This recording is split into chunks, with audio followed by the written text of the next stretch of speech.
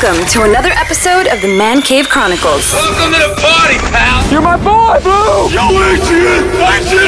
A podcast with interviews of amazing guests from the world of pop culture. Oh, yeah! TV. Nice! Movies. Oh, I love the movies! Comedy and more. From deep inside the Man Cave, your host, Elias. Eric, welcome to the cave. Thank you for joining me today. Hello, thanks for having me. This is gonna be fun. It's gonna be a fun time, you know. Season 2 of Kevin Can F Himself recently returned for the season 2 final season. Also, how's this whole ride been for you so far, my friend? It's like, what's going through your thoughts since it's recently released? This whole process of being on and shooting and promoting and watching Kevin Can Fuck Himself has been just so great for me. Obviously, it's a super smart show that has a major point of view and a real message to sort of get home and get across to the viewer. And so anytime you can be a part of something that actually is saying something and isn't just filler for your television screen is exciting. And then on top of that, to have something that people are reacting well to, and it's kind of a buzzy show, and there's lots of, think piece articles being written about it, and like, what does this mean? And they're dissecting every little part of, each episode. It feels really cool, and getting to work with Annie and Mary Hollis and Alex and Ray and Brian and Candice and, everybody in those, that's our main cast, Jamie Dembo. And then our creators and crew, everybody was just great the whole time. First and second season, I got to live in Boston for essentially 2 big stints, which was awesome. And I loved that. I just feel very blessed and very happy to have done it and glad that people are enjoying it. That's awesome. We're going to dive into the show in a few minutes, but I wanted to look at a little bit more about you. I saw that you're from Chicago. Yes. Acting bug. How did that hit you? Because I know you noticed, I saw you did a little musical, theater, little improv here and there. Like, what made you get into this? Funny story. Essentially, I was always the class clown. I was always, trying to make people laugh. Like that's from as young as I can remember. But I didn't necessarily want to be an actor until I was probably like a junior or senior in high school is when I was really like, yeah, I'm going to try to do this. And I really only got into theater because as a freshman in high school, I was 5'2" and 95 pounds. So I was tiny, just a tiny little kid.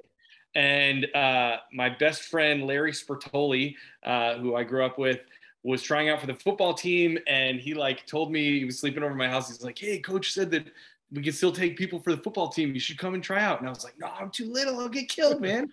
This is no way.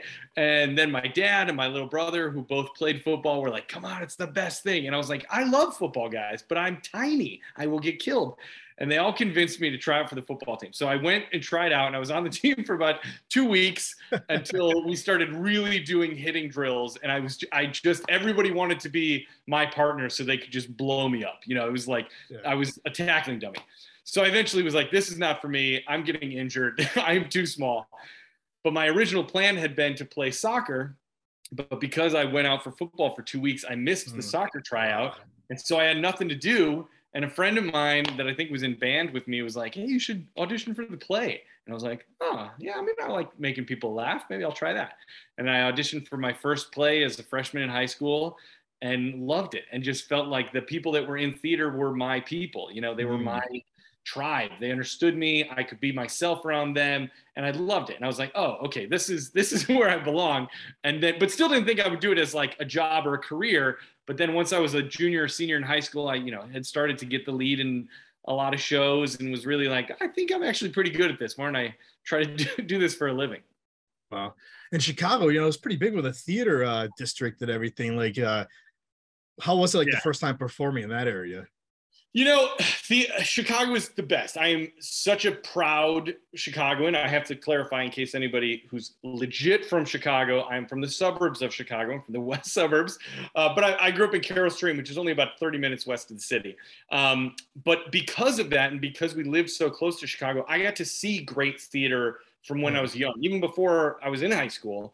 My parents were taking me to see all the touring shows and the regional shows. So theater was a big part of my life, and being in Chicago where it really is quality theater was awesome. And I'm sure influenced me later in life because I got to see such good stuff there.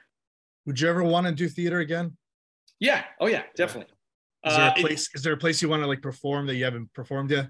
I mean, I'd love to be back on Broadway and do another Broadway show. I've done 4 Broadway shows so far, and a few national tours. And theater is where I came up, and it's where I really cut my teeth, and it's where I feel probably the most comfortable. So while I'm loving doing TV right now at this point in my career, and I love living in LA, and I'll say this, that being a TV actor is much more conducive to being a dad than being in a Broadway show. Just because, while being on a TV show, I may have to leave for, 2 months, maybe 4 months, but I'm probably coming home on maybe a weekend here or there. When you're in theater, that's, 8 shows a week, 6 nights a week that you are gone for every bedtime and every after school event. And so I love doing theater, but as a family man, I like doing TV because it allows me to spend more time with my family and still do what I love. Last question on the theater and everything. How different is it like performing in front of live people like that and then shifting over to the TV world? It is, I always say this because I get asked this question a lot, having done a fair amount of both mediums. The best way to describe it is that as an actor, you still have to convey truth. You have to like be believable as whatever character you're playing and in whatever given circumstances you're in. What the difference is just like the levers. It's like how big is the reaction and how much do you use physicality as you move through space. Right. And so doing theater, obviously you're playing sometimes to a 6,000 seat theater, and you really have to be pretty big and broad with every physical movement, your facial expressions, the way that you say your words have to be much more bigger and clearer, right? And then when you're doing TV, they always say like the camera doesn't lie. All you got to do is like look into the camera, and if you're thinking the thought of your character, it will read. So it is a big sort of lever shift. But I'll say that they're both fun. And what was fun about on Kevin Kneff himself is that because of the multicam stuff had a live studio audience. I mean, it was only like 15 people, but we did have a small group of laughers that did make it feel a little closer to theater than, if you were doing like a really gritty single camera film or something. Yeah, I remember when I had Alex on the first season, he told me originally you guys were supposed to have a live audience in there before COVID. The original plan was to do like a real sitcom and have like a 200 or 100 seat sort of bench, where we have all the stands and do the full multicam experience. And then, obviously COVID hit and that was out the window. Right. So how do you make like only like 15, 30 people laugh? It's funny. I think if a joke is real and if a joke is well crafted and well executed, you can make one person laugh. Right. And so, but I do remember when we would do some of the multicam scenes, we'd be about to come, through the kitchen door or whatever. And I would sometimes pop my head out and remind the crew, hey, you guys can laugh. Okay. If it's funny, you guys can laugh, because the crew on a film set or a TV show is so conditioned to staying and doing their job. And if it's not something that has a laugh track, even if you're doing hilarious stuff, your job as a cameraman or a props person or whatever is to stay totally silent while they're doing the stuff. But with multicam, because we are looking for the actual laughter to sort of help us with timing, a lot of times, I would pop my head out and be like, guys, you can laugh. If it's funny, please laugh. Even if it's not funny, just laugh. Please help us out. So yeah. That's awesome. So as I mentioned earlier, season 2 premiered recently. How was it filming the last season? And when you heard it was only be second season, that's it, what went through your mind with all of that? Like, how did it make you feel at first? I gotta be honest, I felt okay about it. I mean, obviously I was a little bummed because I loved the people I was working with. I enjoy playing this character. He's a fun, challenging character to play. So if we could have gone, 4 or 5 seasons, that would have been great. But I will say that I think the way that our show is crafted with the going back and forth between the two mediums, and because there was a real sort of like, Allison needs to get out of here. Like, that is the point of the show, is how is Allison going to break free? To had we gone 3, 4, 5 seasons, I don't know how you would necessarily keep the original idea of the show. Now, maybe they could have done something where she gets free and then, there's 2 seasons of her living in California. I don't know. Right. But for the original concept of the show, which I think is what made it so brilliant and so interesting, you kind of had to have like, this is where we're starting, and she has to reach some sort of end zone, to really like give a satisfying conclusion to it. And so what was nice about us getting picked up for a second season, but also sort of letting us know that would be the end, is the writers were able to write to a real ending.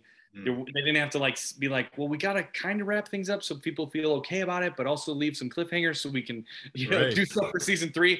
They were able to just kind of like write to an ending, like a novel. And also, just personally with all of the people in the show, the cast, crew, when it ended, we could just be like, yes, I'm glad we did this. We made this and now we're done. And I love you and I'll see you around. But there's not the like, all right, fingers crossed, maybe we'll see you in a couple months, and it's kind of, who knows what'll happen. You're waiting every day, like for your agent to call. All right, they're thinking about picking it up. And so it was kind of nice to not have all of that stress and just sort of know that we were going to an ending point, have it be a strong ending, and move on from there. Hey, you never know. You could get a phone call for a movie or something. You never know. You never know. How much for Kevin now, the character? How much do you think you changed between season 1 into season 2? Almost none, but that's on purpose. One of the big things, I've talked about this on a couple of podcasty things, but so forgive me if any of your listeners have heard me say this before. But one of the things that we love about sitcoms and sitcom characters is that they don't change, right? We know what George Costanza is going to be like in any situation. Right. We know what Norm from Cheers is going to be like in any situation. The characters don't change. It's called situational comedy because the situations change, but these familiar characters are always reacting. Yes, we want to be surprised, but we know that when Kramer comes through the door, we know what he's going to be. He doesn't have emotional growth, right? He is a character, and you just want to see the situations around him change. So it was very important for me when playing Kevin to do that, to sort of really, even though Allison's life is drastically changing and she's having major growth and major changes, and the relationships around her are changing, it was important for me for Kevin to be completely oblivious to that. And he really is just in a groove and a rut of like, this is how I act, and get out of the way because I'm not changing for anybody. Now, I will say near the end of season 2, which hasn't aired yet, there are some growth moments or change moments. But it was kind of important for me to, up until the very end, to really keep him right in the lane with blinders on to everybody else's feelings and emotions and wants, and he's just singularly focused on his daily objective. Right. You mentioned earlier that Kevin was a little bit of a challenge also. What did you mean by that? Like, what challenged you with this character? Well, the main challenge for me was obviously stepping back and looking like a bird's eye view at the show and my role in the show. I knew I was the bad guy, right? Like, I know I'm the antagonist, and I am the person that is causing her to have this major like revelation in her life and try to change and try to escape. So I knew I had to like serve this story in that way of being the bad guy. So I had to say lines to, a female character that made me very uncomfortable as a person, and treat people, and both male and female, in such a dismissive, sort of derogatory way, which is not fun. And then the challenging part was balancing those moments that had to happen just for storytelling purposes with trying to make Kevin as lovable as possible, because I think at least our aim in the show was not to make a sitcom that was like, I'm the dumb husband and there's my hot wife, you stink, and just be like, so like, twisting the mustache and like such a clear bad guy. What we wanted to have happen was that you'd be watching this sitcom part and be like, oh man, I love this. This feels like a comfortable sitcom that I could enjoy and watch. But then you're like, whoa, what did he just say to her? and then like seeing how those things affected her in the single cam. So it was sort of this like tight wire act of, you have to be mean and terrible, but also you have to try to balance it with as much sort of lovable, goofy energy as you can, so that the show can be truly thought-provoking as opposed to kind of too much on the nose. Well, you can see between season 1 and season 2 also, like throughout the seasons, like your character, there's times where you're like, you are a nice guy. Kevin is a nice guy. But there's other times where you're like, whoa, did he really have to go that far with, right? Yeah. Point A or point B? And it's like, is that like a roller coaster for you? I always kind of viewed when I had to do those, whether it be a line or a brief moment, because I felt like we did a good job of never really like living in Kevin being a bad guy. When he would be a bad guy or do something bad, it would just sort of like dip the toe in and then kind of move on. So it was a little bit of a roller coaster, but it wasn't too bad because, again, I was trying to sort of keep him as lofty and lovable as I can, and then dip down into these like terrible things and then bring him right back up. But yeah, that can be a little challenging. Do you think like Kevin has any idea like he's bringing other people down with him when he acts like that? No, he's in his own world. Completely in his own world. I think one of the best descriptions of that character is he has such a bravado that is completely unearned, right? He is so sure that everything he says and does is the best and the best idea and the funniest and the cutest and whatever. He thinks he is doing the best. And he truly believes that. Like, he's not putting on to try to like have bravado. He really believes that he is like the greatest guy to ever live. But it's just completely unearned and there's no foundation for him to feel that way, but he does regardless. Yeah. So we noticed like throughout a couple characters throughout the seasons, they go into the sitcom world and they go into like the dark, would you say dark world, real world? Yeah, would you call so it? Like multicam and single cam. Were you hoping you had parts into both worlds? Yes. How much can I say? Let's just say this. There will be, there's at the end of the show, you'll see moments where Kevin will have a reckoning, right? I know what you're talking about. I saw the second season, so I know what you're talking about. The whole thing, yeah. But I was kind of hoping like we hoping like throughout in the beginning of the show from season 1 that you were in and out anyways. I did frankly hope that I could have gotten to do more of the single cam. That's not how they wrote it. Because I do think that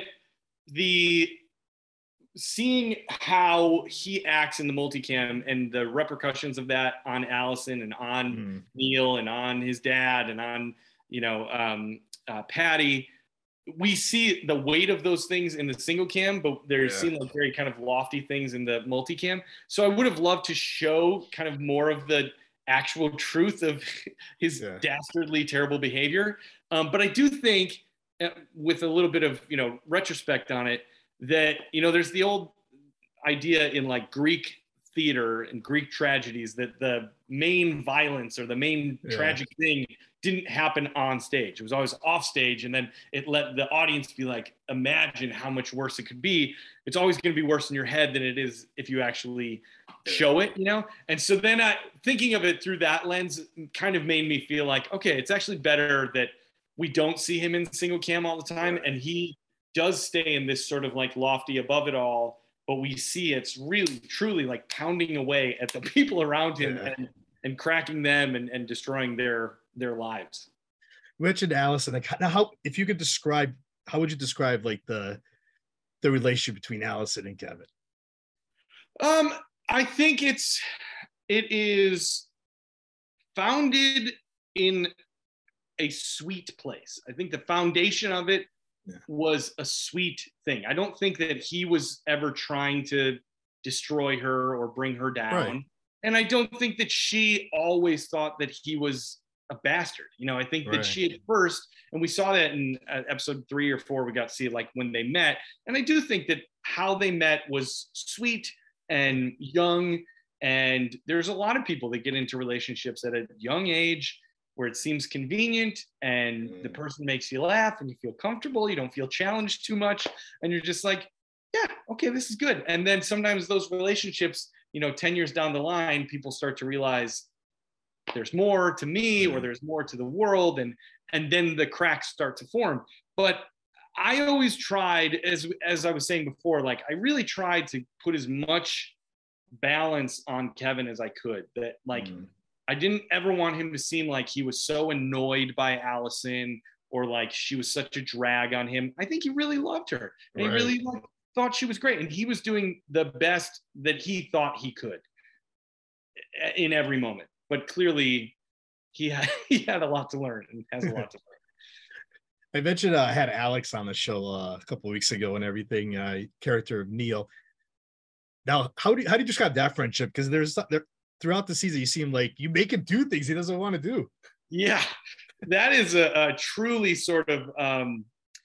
I always kind of thought of it as like sharks have like those little remora fish that sort of like come with them, and even though Neil is bigger than Kevin is, I always thought of Kevin as kind of like the shark that's going through, and Neil was, despite his size, which is what made it so funny for Alex to be such a big, impressive guy, and then for him to essentially shrink himself in every interaction with Kevin to be like, okay, yeah, man, yeah, okay, yeah, it's a good idea, like a puppy dog, and so I do think, again, I don't think that Kevin views him as subservient. I think he views him as his best bud. But he definitely views he's number one and Neil is number two. And he's the alpha, he's the beta, right? And they even mentioned that in some of the scripts. But yeah, I think it's one of those relationships where, again, Kevin is not he's not on purpose trying to, destroy Neil's life and make him do stuff he doesn't want to do. I think he really is. He just doesn't know any better. And getting to work with Alex was just the best, because we became very good friends. We lived together in the second season. Me and Alex and Ray Lee, who played Sam, the three of us rented a house in Marshfield, down on the South Shore. And we had a great time, just sort of like playing ping pong and watching football and shooting the show together. So it was really great. I was told to ask you actually about the Boston accent. You and Alex picked it up pretty well. How did you guys pull that off? Thank you. It's very impressive. I actually met a fan at an event a couple nights ago, and I was talking to her, and she was like, "Wait, you're not from Boston?" I was like, "No, it's acting." And I will say this: accents have always sort of come to me pretty easily. I've had an ear for them, but I'd never done the Boston accent before. I learned the kind of main, drop the R's, those kind of things. But being around, because we shot it in Boston, getting to like actually live amongst the people. And I lived in the South Shore both seasons, which is really the kind of like fishermen that are real, like just old school Boston. And so I got to really hear it around me. One of the things that one of my friends told me when I was auditioning, who was from Boston, she was like, it's all about slurring phrases together. So it's not about slurring your words, but if I was going to say like, can you pass me the salt? Right now I'd say, can you pass me the salt? But in the Boston accent, it'd be like, can you pass me the salt? It's all one word, right? It's all sort of slurred together. There's an overarching kind of vibe to it. And then I think if you sort of it's all about the attitude of the face. And with the Boston accent, if you sort of have this, like, you smelled something a little bad and you're like, what are you talking about? And everything, once you start to like think in that way, and then you drop the R's, and then it kind of it seems to come pretty naturally. But I love the accent, and I still to this day will sometimes just talk in it because it's a fun accent to use. Yeah, I'm from Massachusetts. I've been to Boston plenty of times, so it's it's great how you guys could just like that pick it up. I'm glad people liked it. Yeah. I gotta know now, do you feel like a traitor talking about Tom Brady and everything all the time? Red Sox shirts, Patriots shirts.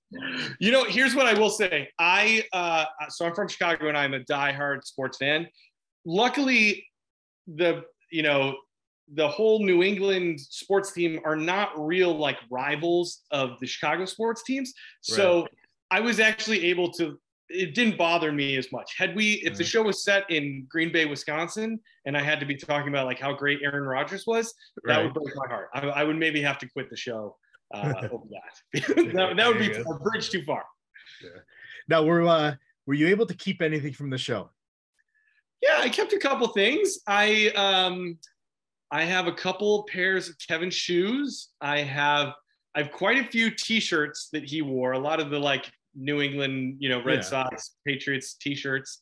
I have a guitar which I broke. There was a scene in season 1 where we're forming Jenny McCarthy Tank Top, the band, and there was a scene where I like say like yeah, and I was going to break the guitar on the table, and so they had like 8 guitars, and we did 8 takes, and in 7 of them I broke the guitar, and it was great and it smashed. So one of those that broke I have in my house, but the one time when I hit the table and it didn't break, and I kind of did an ad lib, I was like, wow, that's a strong guitar.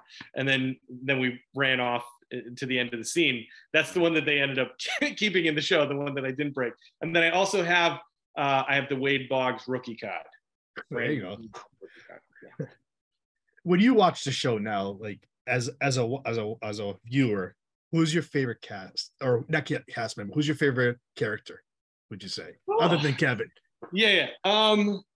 That's a great question. I think I love Allison and Patty are just so compelling to watch. And I think, Annie does such a brilliant job of sort of having this simmering river of angst underneath what she's playing, this just desperate need to get out. And I think the acting work that Mary Hollis has done as Patty is so subtle and interesting and nuanced, and the way that their relationship has unfolded in the show, is helpful. They were are very close friends in real life as well. Mm-hmm. And I think that sort of chemistry between the two of them it's electric, and it's great. It's really fun to watch as a viewer. That's great. Now, I know we can't talk spoilers, but are you satisfied with the ending? The last clip of the Yes, the I am. Situation. Now, what's next for Eric? Any other projects you're allowed to tell us about, or you got coming out? Sure, yeah.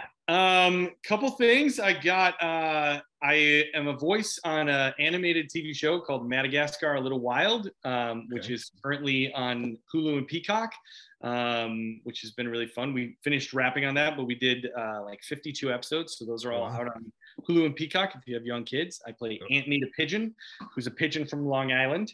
And then I have a new Apple TV show that's going to be coming out. I don't know when. I'm assuming probably winter, maybe just after the new year, which is going to be called either High Desert or Swamp Flower. I'm not sure because I actually just did some ADR work on it the other day, and it still said Swamp Flower, but I think they're going to name it High Desert. So I don't know. But if you see a new Apple TV show that stars Patricia Arquette, I'm on that show. Awesome.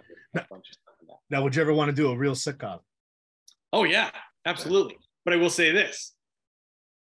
I don't know. It would be tricky at this point. Having done this show, right? I don't know that I can necessarily play just like a dumb, lovable dad or like a dumb, lovable guy. I think the character that I'd have to play on it would have to be pretty far from Kevin. Otherwise, I do think that there's a little like, well, what would you make the other show for? Like, what were you trying to say? So I love sitcoms, and I've done, a bunch in the past and would love to do more in the future. And I think one of the big ideas from our show is that hopefully writers of upcoming and sitcoms to be will take a more nuanced, full view of all of the characters on the page, and nobody sort of gets relegated into the wife character of go grab the beer and do the laundry. Right. Eric, how can the viewers and listeners find you on social media? You can find me. My Instagram is @EricPete, one word. I also have a fashion Instagram that I'm trying to build up, which is @ThePortlyGentleman, all one word, The Portly Gentleman. And my Twitter is @EricPetersen44. Eric, this was great. Thank you for coming on today. Thanks so much, man. It's great talking to you. That's a wrap. That's a wrap, everybody. That's a wrap. Thanks for listening to the Man Cave Chronicles podcast. I finally get my man cave. You can find us on Twitter, Facebook, and Instagram at the MCC Podcast and our website, themccpodcast.com. Until next time.